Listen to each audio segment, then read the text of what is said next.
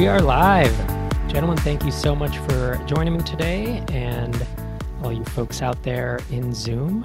It's good to see you here. We're going to be digging into some really interesting stuff today. Talking about interesting in quotes, only because it involves potentially free money. We're going to be digging into something the government passed, the U.S. government passed last week. They passed a big, $2 trillion relief bill for COVID-19, damages and all that stuff that's being caused by that. And we're just digging into a particular piece of that today called the Paycheck Protection Program, because it applies, pretty solidly to startups and consultants and freelancers, folks like yourself in the audience. And we do know that there's, the bill was 800 pages. And so, Einar Volset took it upon himself to spend the better part of his weekend reading hundreds and hundreds of pages. And so that's what we're going to be talking about today. I'm going to intro myself and then I'll kind of get into bringing the panelists in. But you may know me as Rob Walling, and that's good because that's my actual name. I'm the co-founder of MicroConf, and I'm glad to be here hosting today and kind of bring in, be able to use some of our time and resources to help educate on this topic. Today, we're going to, run for close to an hour, depending on how many questions we have. I'm going to do some introductions here with Brennan and Einar, and then ask them some opening questions.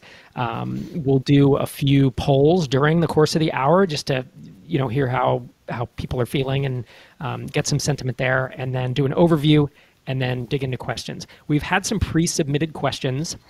I think we had 6 or 7, and we'll run through some of those as you all are thinking and asking your questions in the Zoom room. Because right now, there's about a 30 second delay in the stream. And so you can, sorry, my audio is going out. Anyway, so there's a delay in the stream, so we have some questions there to feed it, and hopefully we'll be able to get to everything. Obviously, if not, you can keep asking questions, and we'll do our best to answer them. So before we dive in, I'd love to introduce my panelists down here: Brennan Dunn, co-founder of RightMessage and of Double Your Freelancing. Hey, he's right. Hey, Brennan, how are you? Yeah. Okay, cool. I wasn't sure if you want me to introduce myself. Oh yeah. Yeah. Okay, cool. So happy to be here. First off, thanks for inviting me. I think the color that I can bring to the table today is, first off, I know nothing about what Einar is going to be digging into. But that being said, I did I was scaling an agency back in 2008 during our last big kind of hiccup, economic hiccup. So that's the context I'm going to bring to the table in terms of how we can compare this to then. Some of the things I think, especially solo freelancers or small agency owners, should be thinking about and should be planning for. But I'm also, as an attendee, I'm really excited to see what gets discussed today, and also, more importantly, how those of us who could or should be looking at potentially some government help with all this, what are our options, what are the limitations, and so on. Like Rob said, I'm a co-founder of a company called RightMessage, but my older business, I should say, is now a 50,000 person plus community of freelancers and agencies. So I've been kind of in the consulting space for a while now, and I'm just, again, happy to be here, and hopefully I can bring some potentially much needed advice to the table, especially if you're looking to finally go out on your own, or you are on your own and you're kind of unsure about, are my clients all going to pull? How do I get clients since I can't leave the house, things like that. So yeah, that's me. Awesome. Thanks for joining us today, sir. Mm-hmm.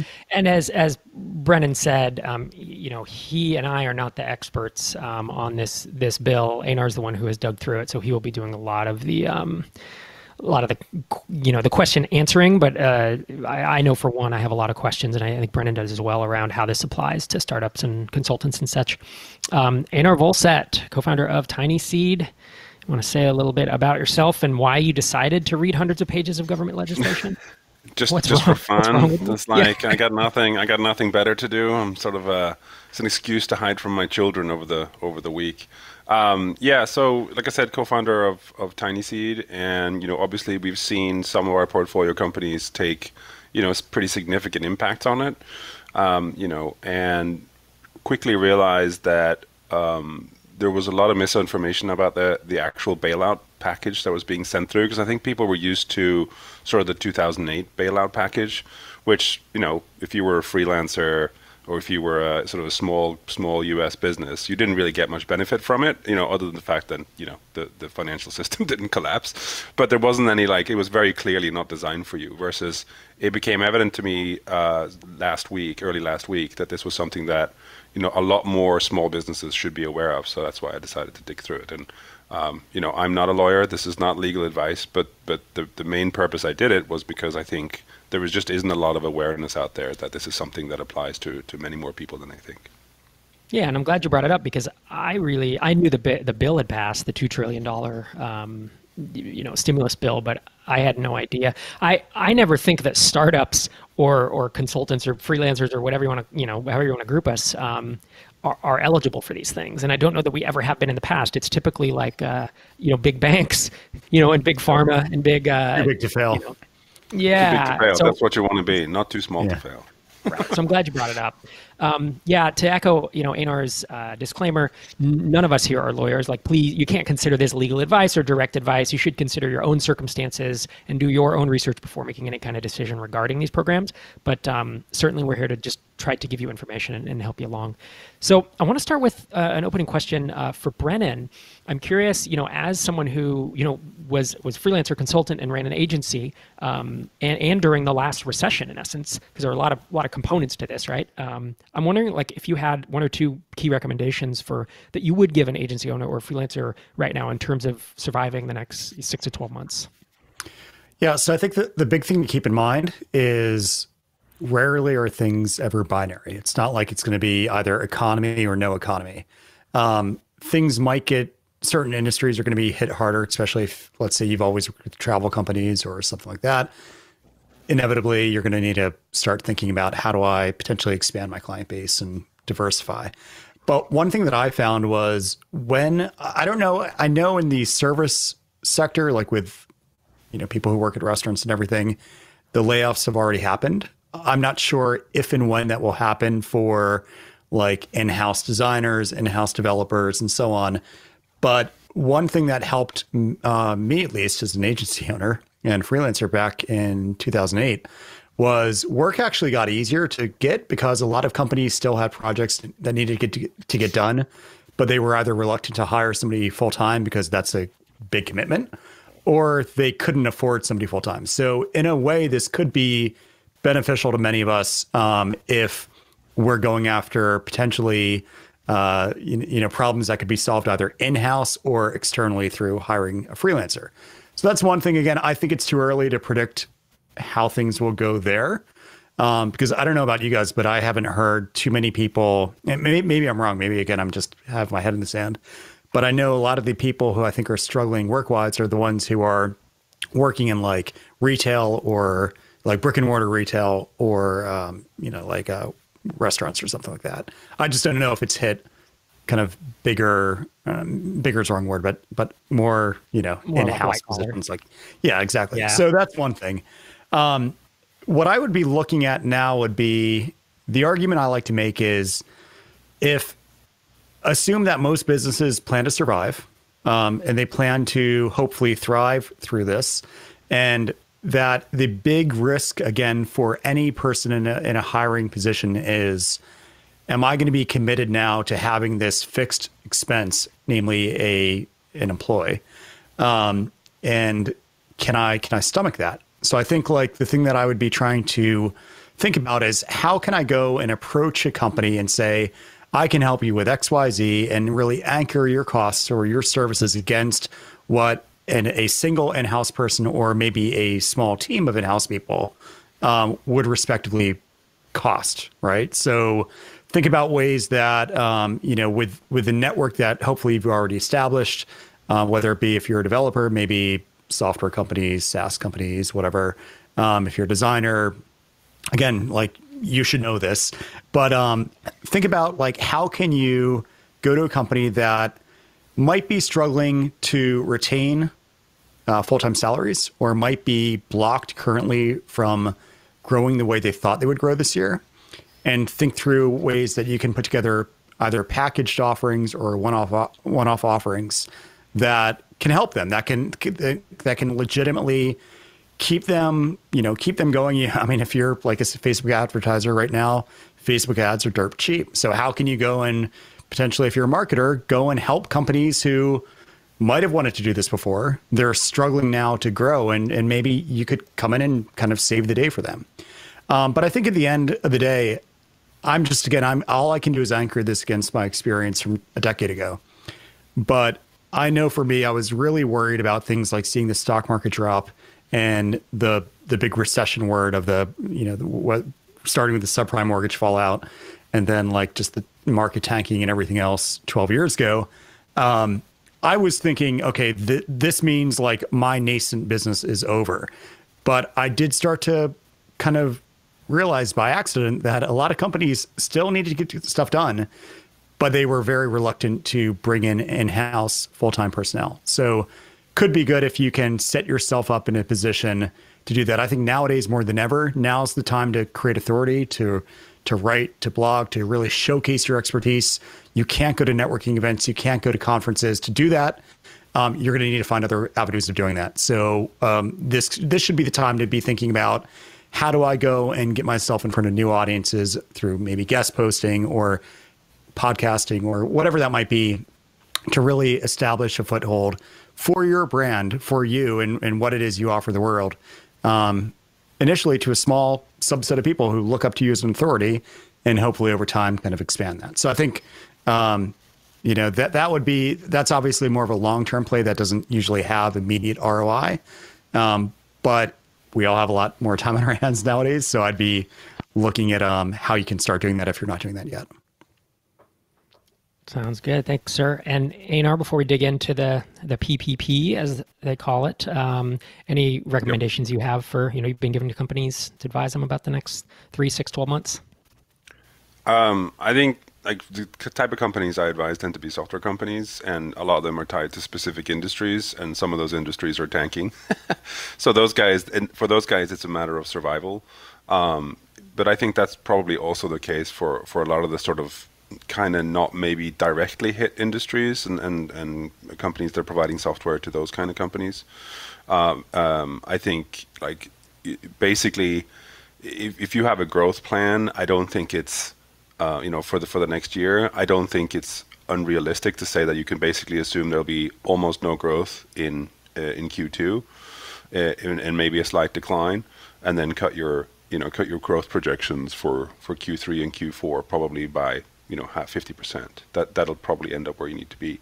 And I think in that case, like it's a matter of survival. Like you should, it's because of the uncertainty and because people don't know how long this will last, how bad it'll be. People are going to be cutting, software. They're going to be cutting non-essential things or downgrading or doing all sorts of things that is likely to impact an awful lot of software businesses.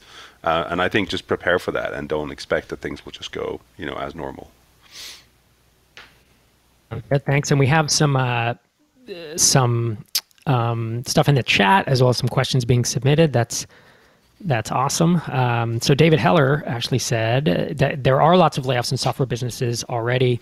It's mostly software companies that are serving restaurants, travel, hospitality, events, and they've taken a big hit, which is understandable.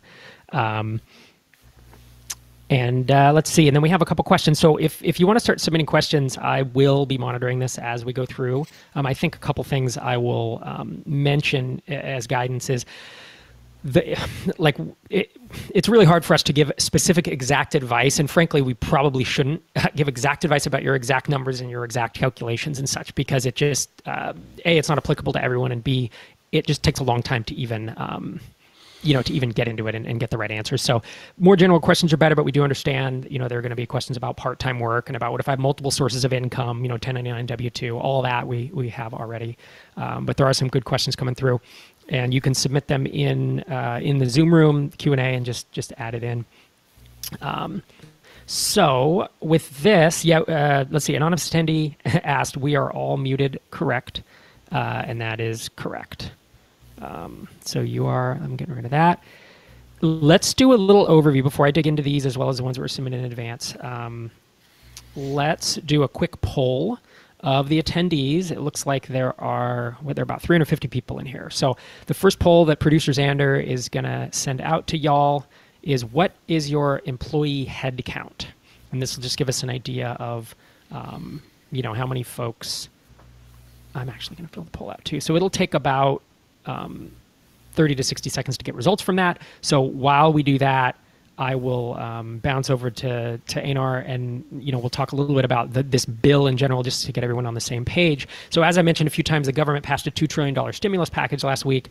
There are a bunch of loans, there are grants, there's money going in all over the place, and we don't have time to cover all that, obviously. But with Einar having read through all of this, he's summarized several of the plans and the kind of the programs that apply to our types of small, the startups, consultants, and freelancers. If you go to microconf.com/latest, you'll see a big summary of the COVID-19 relief stuff. And one of those programs is the PPP, which is the payroll protection program that we'll be talking about today. Again, reiterating, he's not a lawyer, we're not lawyers, but that's what we're going to talk about. So I think my first question is, the PPP technically, Einar, it's not a grant, it's loans, correct? Can you describe kind of how the mechanics of it work? Yeah, there was some back and forth about exactly how this was supposed to be done, and obviously it could have been done in a number of different ways. But so the PPP was part of the third relief bill, and how it was structured was to go through and expand the existing SBA 7A type loan to basically open it up to make it much easier to get. And the way that it works is you effectively go with a lender. Initially, it has to be an SBA approved lender, but they're saying that they're going to let pretty much any FDIC insured bank in the US do these kind of loans. And it's 100% backed by the government, which means that the banks will be, pretty keen to lend. And the guidance from Treasury just came out that says it's going to be a 2-year loan, and the interest rate is going to be 0.5%, and everyone's getting to get the same terms. So you're not going to get any benefit by going to a different bank. There's no competition between banks here. The way that it works is you go in and you say, okay, I provide documentation that shows here's my average monthly payroll over the last trailing 12 months, and you can get a loan up to 2.5 times that amount. And if you get the loan, which you're likely to get in most cases, if you had payroll over the last 12 months, then for the 8 weeks after that loan has been originated, if you keep documentation of how you're spending the proceeds in terms, and you spend that on specific things that is listed in the law, which includes things basically is payroll, then you get forgiveness for the loan. So if you take 2.5 months worth of payroll and then you spend 2.5 months and just run the same numbers through, you should get 100% forgiveness. Awesome. And let's see, a couple of questions coming through. Someone said, does this apply? Well, this is just a general question that I have. It's like, okay, so if I have W-2 employees, it's around that. What if I am paying 1099 contractors? Does that count? So if you are paying 1099 contractors, right now I think it counts, but I'm not sure. And actually the law itself, guidance, right? Yeah, they have not provided guidance yet. And they're saying that, on Friday, the banks are going to start lending, which I think would be quite surprising if they make that happen. But it's sort of, people are still hedging on that question because the actual wording on the law is quite unclear. My thinking would be that yes, you'd probably be able to count it, but from a high level perspective, I can see why the SBA might decide against it. Because if you think about it, okay, if you're paying money you get a grant or loan, and you pay it to the employee can't then also go and claim, hey, I want, my paycheck, an additional fee for my paycheck. But if you have a scenario where, like, okay, I'm an LLC, I have an independent contractor, I get a grant to cover the payment to you, but you're a sole proprietor and you're also under this law. So technically speaking, you could then go get your own loan for exactly the amount of money. That's, I think, the piece, that that I've been confused by as well. And it seems like they haven't given guidance on that yet, right? They just haven't, and they haven't really made up their mind, I think. And exactly, it's so vague that it's basically up to bureaucrats of how they're going to pull it off. And I think it'll come down to, how big uptake do you think they'll get? Are they going to run out of money sooner or later? Do they actually just want to? Are they looking just to do more stimulus? And obviously, like, if that's what they want to do, if the bureaucrats decide they want to juice the stock market, chances are they'll say yes, because that just puts more money out there. If they decide to be a little bit more conservative, I think they'll probably say no. Right. If you're a company of one, could I ask one quick question? If you're a company of one, so let's say you're a freelancer and you have either an S corp or an LLC, is the bank going to be doing any sort of due diligence to ensure that, like, can it be just for your own benefit as the sole person in this business? It can. Okay, yes, so it's not about really maintaining income for a team. It can be just for a company of one. Correct. Okay. Yes, and that's actually true for I believe for the EIDL, which is the loan that was passed in the second stimulus bill a while back. You're allowed to use regular payroll, basically, which includes you. Yep. Do you know if folks? There's a bunch of questions around. I don't take W-2. I run an S corp and I take distributions, not actual W-2 payroll. Do you know if that counts? I think it does. I certainly would believe if you do it as what's called guaranteed payments, then I think there's a very strong argument that it's covered. I wouldn't be surprised if it boils down to, like, okay, which part of the draw are you paying self-employment taxes on? Or like what, because there's always, in the US, there's always some sort of an employer or employee tax on the amount that goes out. Like, it's not like you're going to avoid that just by doing a draw. And I wouldn't be surprised if that's how they determine what is your salary and what is just a distribution, like a profit distribution. Right. Cool. And there have been several questions about, like, do you have to demonstrate a direct impact that your revenue has gone down or something because of COVID? No, you don't. You actually just have to say, and I can look at specifically here, you basically just have to say, you have to make a good faith certification that the uncertainty of current economic conditions make necessary the loan request to support the ongoing operations, and the funds will be used to retain workers, maintain payroll, or to make mortgage, lease, and utility payments. Yep. So there's no, like, they won't dig in and say, okay, prove to me that you've taken a hit. That's not the intent. Right. Right. Cool. Producer Xander, can we pull up those poll results of, let's see, what was my question again? What is your employee headcount?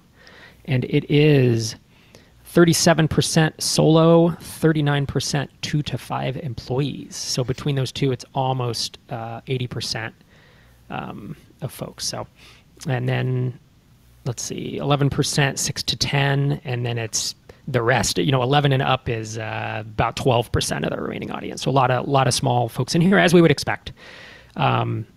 Let's call up the next poll question. How will spending at your company shift during the next 3 months? So just take a couple seconds to fill that out. And we'll come back to those results in a few minutes. So, okay. So, Einar, you need to be located in the U.S. If you have an LLC or an S corp or a C corp, it needs to be obviously located in the U.S. Correct, and you can be a sole proprietor too. You don't actually need an entity. No.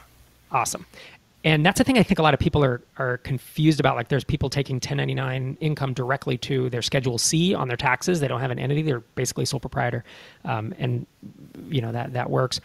Okay, so what if there's a couple of situations I want to throw at you here? So let's say I have a Delaware, LLC, but I live abroad. I'm a U.S. citizen, but I live abroad with my family, in Europe for whatever reason.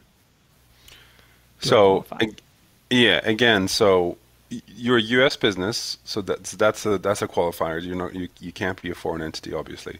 The employee part of it, and again, this boils down to the unclarity, in my view, about employees versus contractor or sole proprietors. And for employees, if you're an employee of the company, you have to be mostly resident in the U.S. to count. So if you have employees, including yourself, who live abroad and you're paid as an employee, that does not count.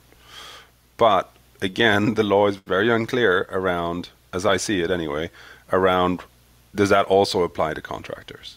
I I would expect so. I would be very surprised if the guidance comes out that says yes, we can't pay employees of U.S. companies abroad, but we are okay with sending money to contractors that companies send abroad. That would be surprising to me, but Right. it could be.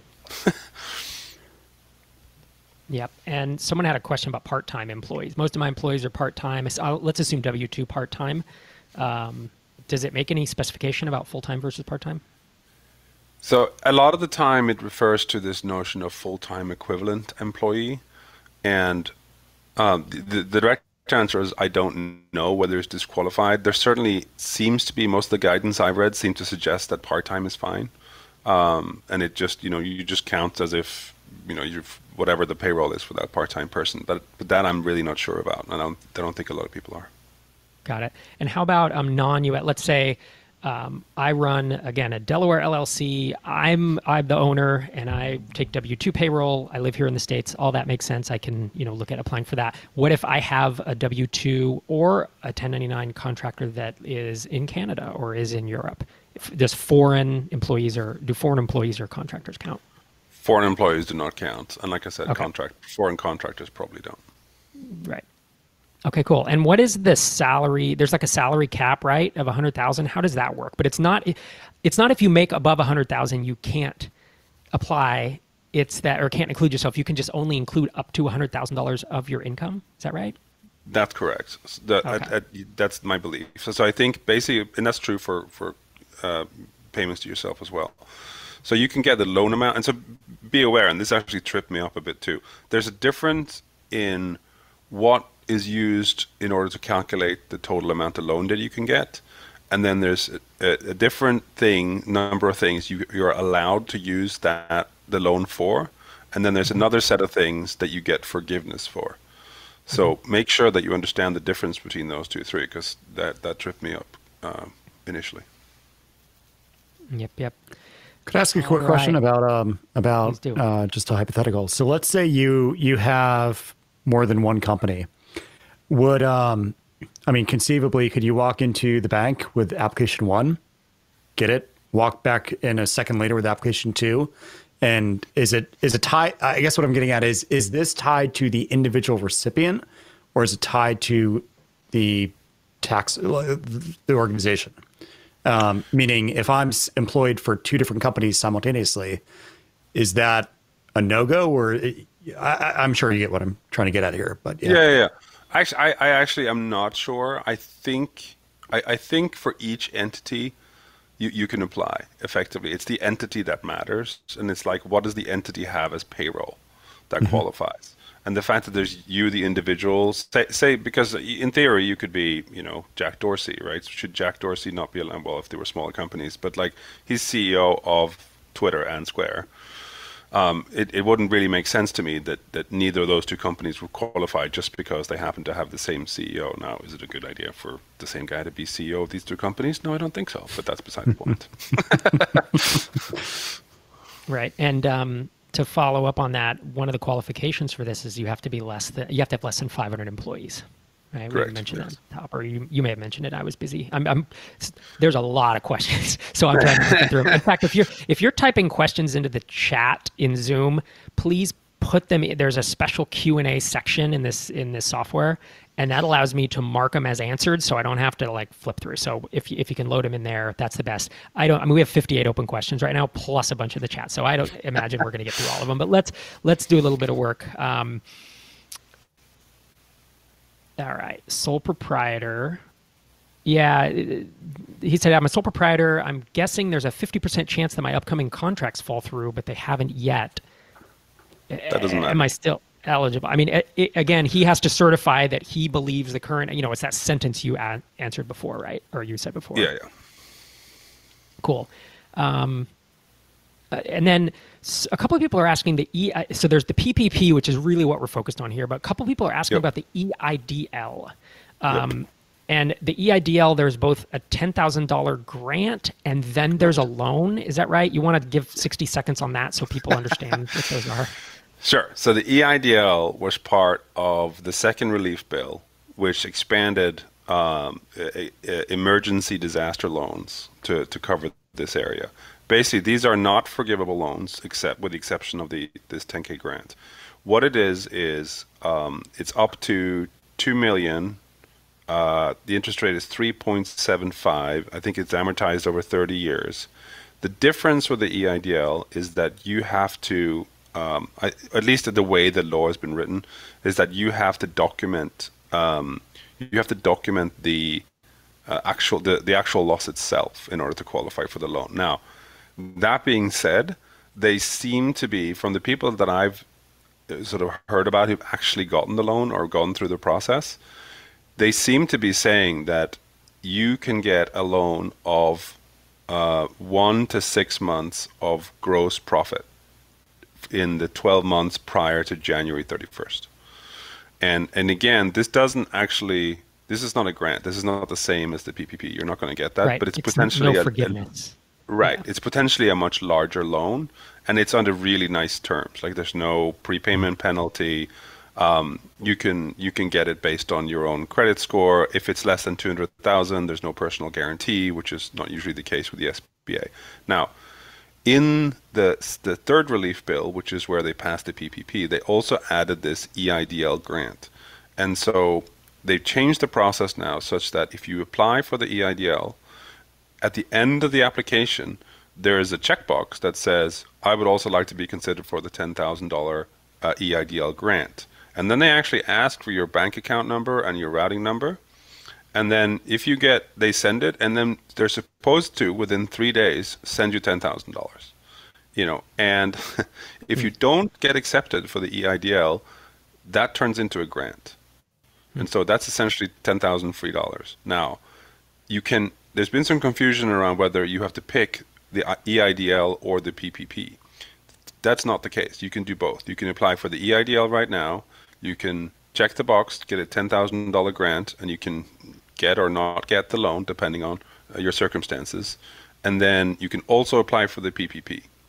Now, if you get the PPP, then the $10,000 grant will be deducted from your loan forgiveness. Got it. Okay, good. That was a question someone else asked, is they said they've already submitted the EIDL and, are they eligible for PPP? And you're saying you can do them. You can do both. You don't need to mess with you. If you qualify for the EIDL, there's no reason not to do the PPP. Now, the one caveat there is that you're not allowed to use it for the same stuff. So you can't use the EIDL money for the payroll and then use the PPP money for the same payroll, at least at the same time. And certainly then you won't get loan forgiveness. So it's worth, if you're going to get both, it's worth strategizing around what are the allowable uses for the EIDL and what are the allowable and forgivable uses for the PPP, and make sure you optimize that. You mentioned 12 months of payroll. Does that mean that to be eligible, a company needs to be at least a year old, or is there any sort of age requirement for this? Yeah, there is some age requirements, but there is a special provision that says if your business wasn't in operation between February 15th, 2019 and January 30th, 2019, then you can elect to have the payroll average be the January and February of this year. Okay, just to clarify, because I think you were off. So you said February of 2019 to January of 2020. Is that correct? Not January, no. February 15th of 2019 to June 30th, 2019. June 30th, 2019. Because that's considered, in 2020, that's considered the covered period. That's the period that they look at. Yeah, because there's a bunch of questions about, like, folks are saying, hey, I just hired a contractor or an employee in the last 2 months, but let's say I've been in business for 3 years and I hired someone in the last 2 months. Does their payroll count for this, or are you looking back at the first 6 months of last year? They count the 12 months prior to when the loan, I think either application was made or loan was originated.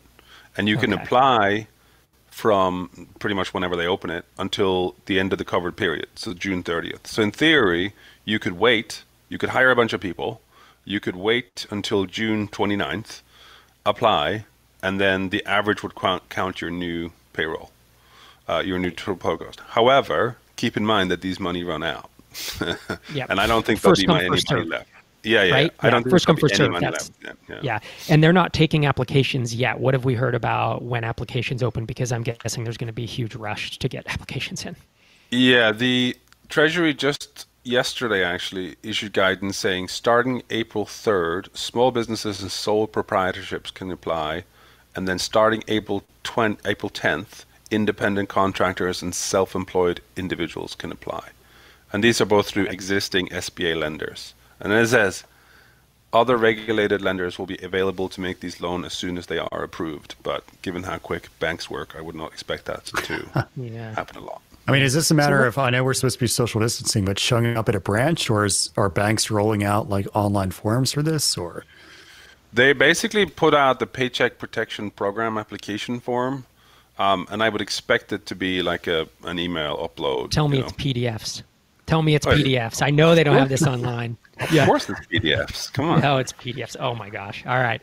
A producer Better that Jahander. than having a crashing website that nobody can access. That's true. That's true. At least you can do it on your own time. Producer Xander, can we bring the results up for the previous poll? How will spending at your company shift during the next 3 months? Ooh. Let's see if that comes up. Uh-oh, no, that's the other poll. That's what is your employee headcount? No, I see the one. No, I see it. Yeah, Oh, do you? that's the one. Where? Yeah, Yeah. that's the right one. What are the results? They're not Oh, there good. they are. I'm looking Not wrong. fun. All right. Okay. good. 30. There you go. 36% decreasing by more than 20%. Oof. 31% decreasing between 1 and 20%. Staying the same about a quarter, about 25%. Only 8% expect their business to increase. So, and it looks like, what is that, about 60? So about 2/3 are expecting a decrease, basically, of some kind. So that's I expected. want to know these Inter- 4 super optimists. Yeah. I know. You're in the right. Well, there's Zoom, so we have the CEO of Zoom in here, and we have the Slack. Stuart Butterfield is in here. I mean, the remote work stuff is certainly gonna do okay. Can we run through a super quick example of, like, let's say again, I have a Delaware LLC. I pay myself W-2 $120,000 a year. I can only, tell me if this is right or wrong. I'll do the analysis. I can only apply for, payroll against 100,000 of that. So that is, I believe that's $8,333. Yep. Correct. So 100K divided by 12. Math live on the internet. So I have 8,333, and then if you multiply that times 2.5, because it's 2.5 months of payroll, that's $20,833. Is that loosely what, in this hypothetical example, what I'd be asking for? Plus sales and local taxes, health benefits, insurance premiums, retirement benefits. Like there's a bunch of stuff around there. Like it's the fully loaded payroll It's costs. the burden. So Yeah. yeah, Okay. and like I said, if contractors count as well, then that might be even higher. But yeah, that's the general gist. Got it. Okay. There's a question.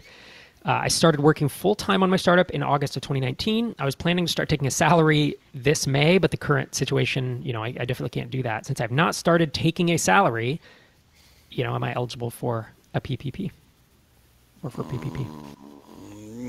I think I that don't know. would be very hard.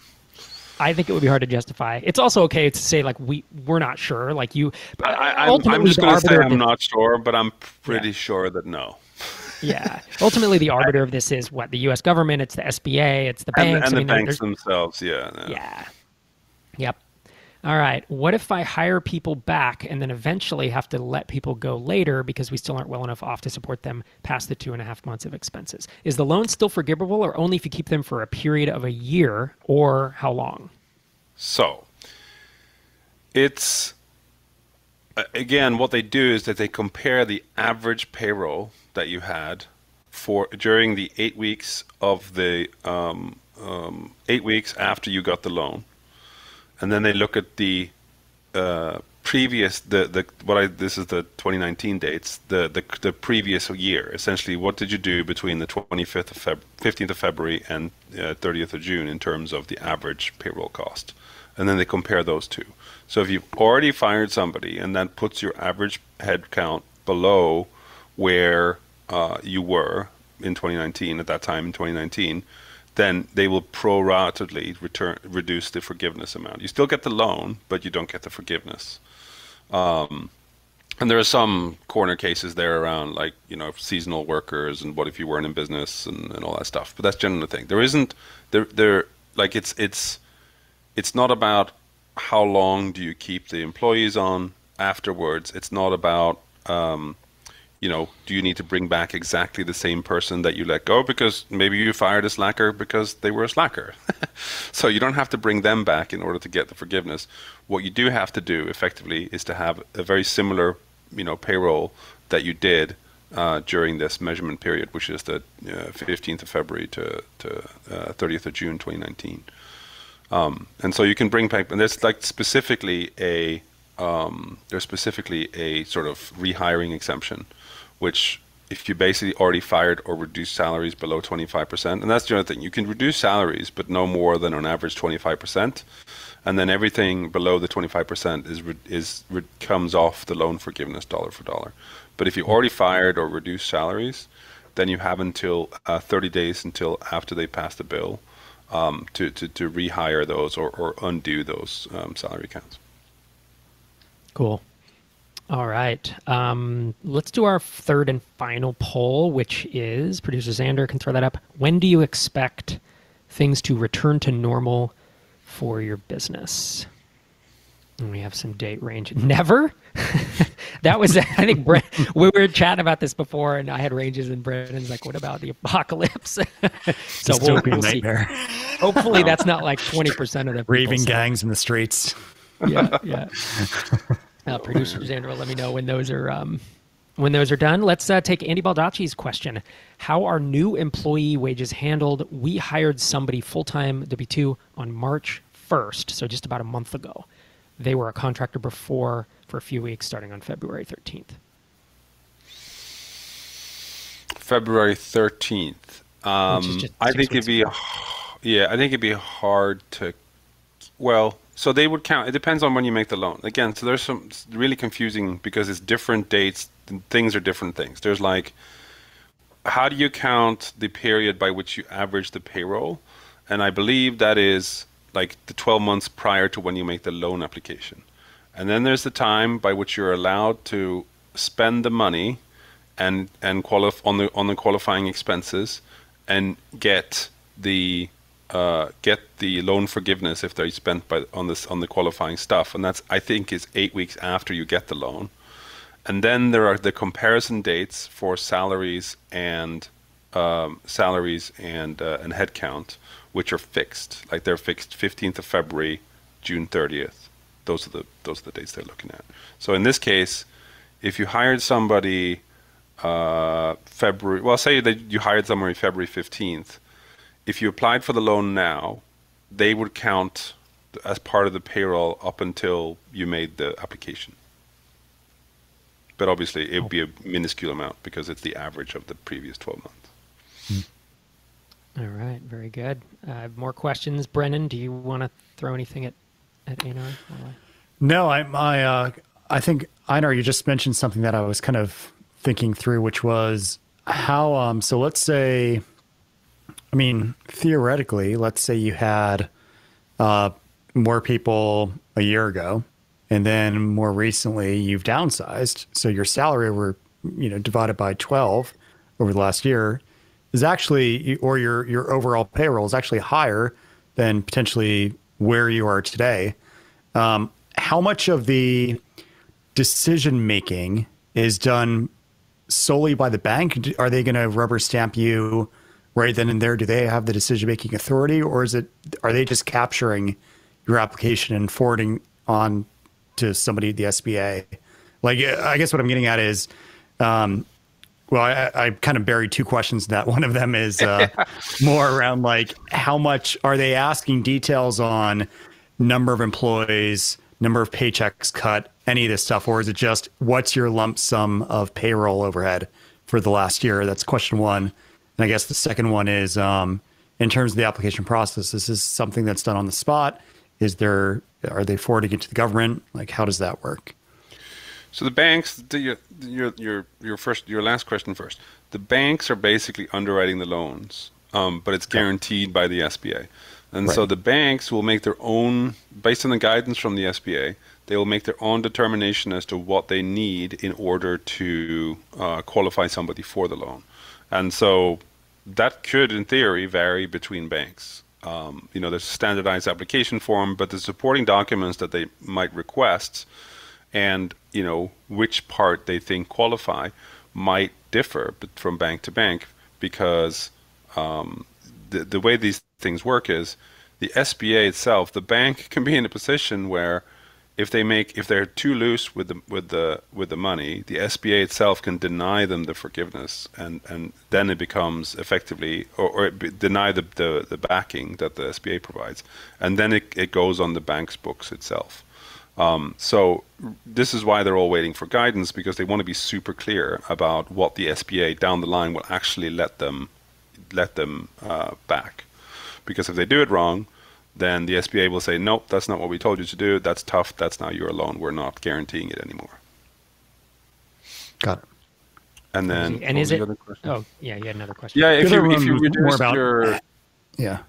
if you reduce your payroll, like if you went down, so if you had 100 employees in 2019 in this period, and now you have 50, then I think you might be shit out of luck. Right. Cool. All right, let's bring up results for poll 3. That question was, when do you expect things to return to normal for your business? Producer Xander, nothing's changed, 5%. In the next 2 months, 5%. Y'all are lucky. So 10% of folks in the next 2 months. 28%, 2 to 5 months. 44%, 6 to 12 months. So definitely the majority, or the the largest group in there. And then, are the numbers slightly different than what I'm looking at? Yeah, they're slightly off, but whatever. 44, 45%. And then greater than a year, 16%, and never between 2 and 3%. So there we have it. Another question. There's a lot of questions coming in. We won't have time to get to all these for sure. There's still 102 open questions. Question is, I'm a solo software contractor, so let's assume 1099. Do you know if your rent counts? Does my normal income given to myself as payroll count? I'm not sure. That's a slightly broad question. Yeah. Like the stuff that you pay yourself certainly qualifies as part of the loan amount you can get. Now, you are allowed to use the money for rent payments that you've already established prior to February 15th.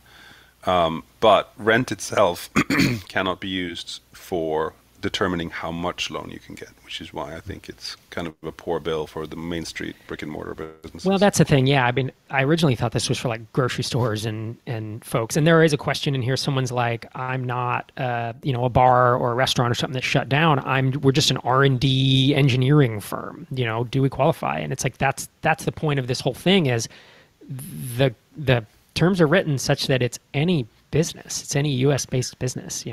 As long as it's meant to be a stimulus effectively. And there was a fair amount of political back and forth about who should administer this grant, because there's no this system, because there's no God-given law that says it has to be the SBA and it has to be bank intermediaries involved. In theory, the U.S. Treasury and the IRS could decide that this is going to be a grant, and we're going to look at whatever you filed your taxes for 2019. And then, we're going to kick you out of grant, and then we'll take it back in taxes if you fire people. Like, that would have been probably easier, but that's not the way they went. Taylor Pearson's asking, if you have a 1099 contractor on retainer, but they are not American, so assuming he means they live abroad, does that count as payroll? Again, like the 1099 is a little bit up in the air, and it's only really on the employee side that it definitely says the employee must be mostly resident in the United States. It does not say that for contractors, but I'd be very surprised if they let foreign 1099s get paid, but not foreign, U.S. employees based abroad. Now, is that for the loan or for the forgiveness? Like, would they give you the loan on a foreign employee, but just not forgiven, or they just aren't going to give the loan at all? I can't actually remember which of those two things in, but I would expect that they will not let them qualify as the loan amount. Seems like it. Yeah, that'll be one you'll have to maybe dig in on yourself. Sophia Quintero is asking, which banks? Any banks? Like, I assume there's only certain banks that apply to be part of this SBA program. Is that right? There must be a list somewhere. Yeah, so now there's a website called Lender Match, which we link to on the website, but which you can find SBA loans banks near you. Now, certainly that will be the easiest and the fastest, and those guys will start lending first because they're already approved and set up with the SBA. Now, what I've heard is that, or directly from the banks that I have relationships with, is that they're basically saying the SBA banks are saying, first we will do this for our existing customers. And then after that, we will take new customers. And so how long it's going to take for those guys to go through their entire customer base and process all those loans, who knows? And then the second piece of that is Steve Mnuchin says that pretty much any FDIC insured bank should be able to issue these loans. But what's the process for getting those guys certified and set up? Who knows? That could also take a while. Yeah. Okay. There's another question. If the owners typically pay themselves through a draw rather than through payroll, does that count as wages, commissions, blah, blah, blah? And you had said earlier it's a little bit gray, right? If it's a guaranteed, that then it might. But yeah, it's kind of a gray area. I have a sole LLC and I pay myself from this. No real issues that I can see. No, the issue there is that aren't sole LLCs. You don't really have a concept of payroll, right? You just take money out. It's well, it depends. It's actually interesting. So I have a solo LLC, but I'm set up. I file taxes as an S corp, and so I do have W-2 payroll. So I think it depends on how you file taxes, really. Okay. So yeah, if you like, I run it through Gusto, but in his case, yeah, if you're just pulling draws out, it's that gray area that keeps people keep asking about. I think they'll be somewhat reasonable. Because the purpose are mentioning independent contractors and all this stuff, and sole proprietors, like there's no concept of a W-2, obviously. But the question is, like, okay, say you're in, a solo LLC who's been doing really well, and you kicked out, 100,000, say, as either W-2 salary or guaranteed payments, which I think will most certainly will count for as salary. But then you've also taken out other distributions above it, so another $100,000. Like, where does that fall? Like, is it is it 100,000? Is it the full 200,000? And again, I wouldn't be surprised if they basically go back and say, and even if you're doing a sole LLC, like, you have to pay some employer taxes, or at least self-employment taxes. So almost my hunch would be, and again, not a lawyer, my hunch would be that they'll end up in a position where, like, whatever it is you paid self-employment taxes on, that counts as your salary, which is kind of fair. Kind of makes sense, right? Yeah, it seems odd that you basically for years were like, well, this is my salary, the rest isn't my salary, and then now you're like, actually, all that was my salary. That was my salary. Yeah. It's I feel like someone's going to call you on that. Man, I don't know. Hey, Einar, where's that link to Lender Match? Is that in the PPP summary you wrote, or is it in the COVID-19 one? It's in. Okay, I'll post that in the chat because someone is asking about it. That's the PPP specific one. Yeah, so if you go down to the how to apply section, it says you can find the lender through Lender Match, and that's actually linked up. Right, and this document started relatively small, and it's growing because you keep getting questions and clarifications. So there's a great FAQ at the bottom of that. Obviously, we know with 102 still open questions and just a couple minutes left, we're not going to be able to get through everything. But that FAQ is pretty helpful. All right, let's see, more questions. Are hourly part-time employees included in payroll cost? I think we touched on that earlier.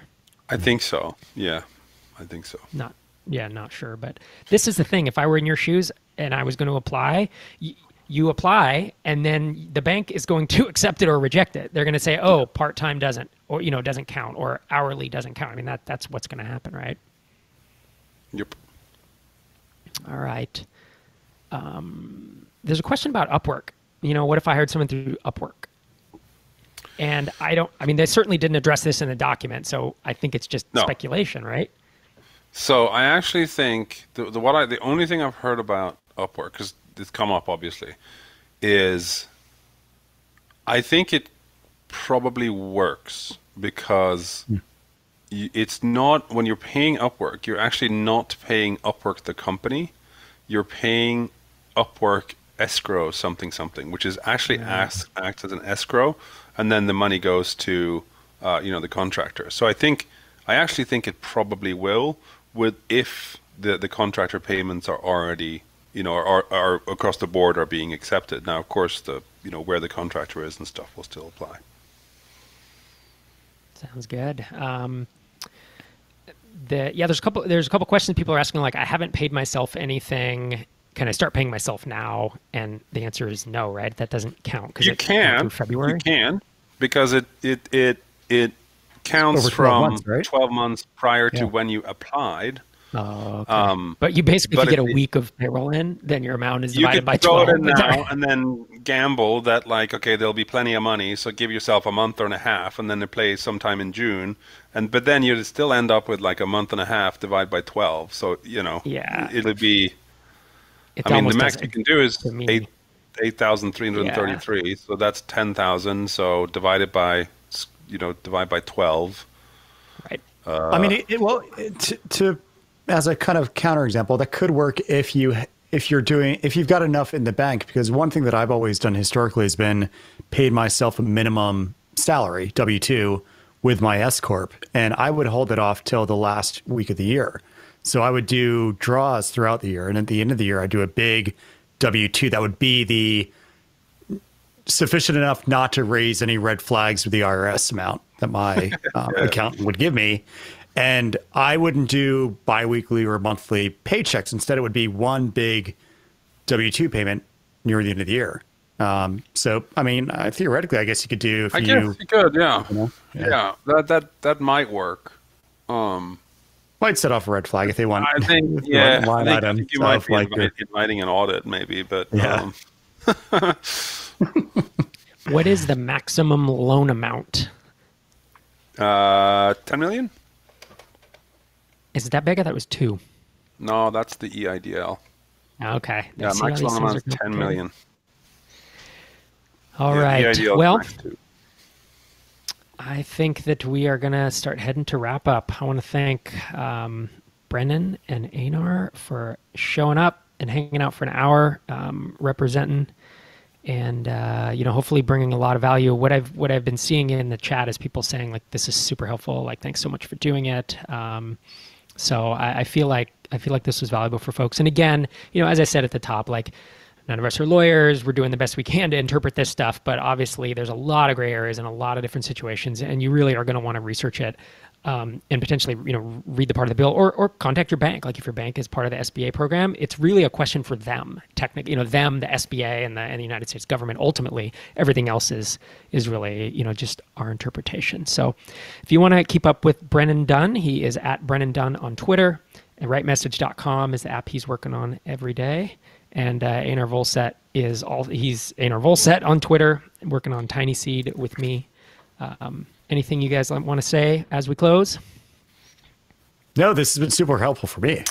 As a studio attendee, this has been great. So thank you. I'm just glad to bring it out to people, because I started looking at it because I was like, wait, this is confusing as hell. I don't understand. Nobody seems to know what they're talking about. So it's good to get it out there. And you started reading it and you threw it in the Tiny Seed Slack, and people are like, oh my gosh, this is so helpful. And we're like, oh wait, I wonder if there are hundreds and hundreds of other companies who also need the help. So exactly. Fundraising is freeze now, so it's not. I have time on my hands. Other than I'm homeschooling and reading SBA docs. That's what I'm doing. That's fun. That sounds so fun. You want to take a crack at the Code of Federal Regulations next? That's what it is. No. No. Microconf.com/latest is where Einar is cranking out new info and putting new summaries together. There's still several other kind of loan grant programs that he hasn't done full write-ups of. You can obviously get on our email list at microconf.com, or if you follow microconf.com/latest, that's kind of the blog output and the latest that's going on with us. So to everyone out there, thank you so much for joining us today. We hope this was helpful, and we hope that you and your families and your communities are able to stay healthy in these coming months, and maintain your business and keep pushing it forward and fighting the good fight. So thanks, y'all. We'll see you next time. Thanks, guys.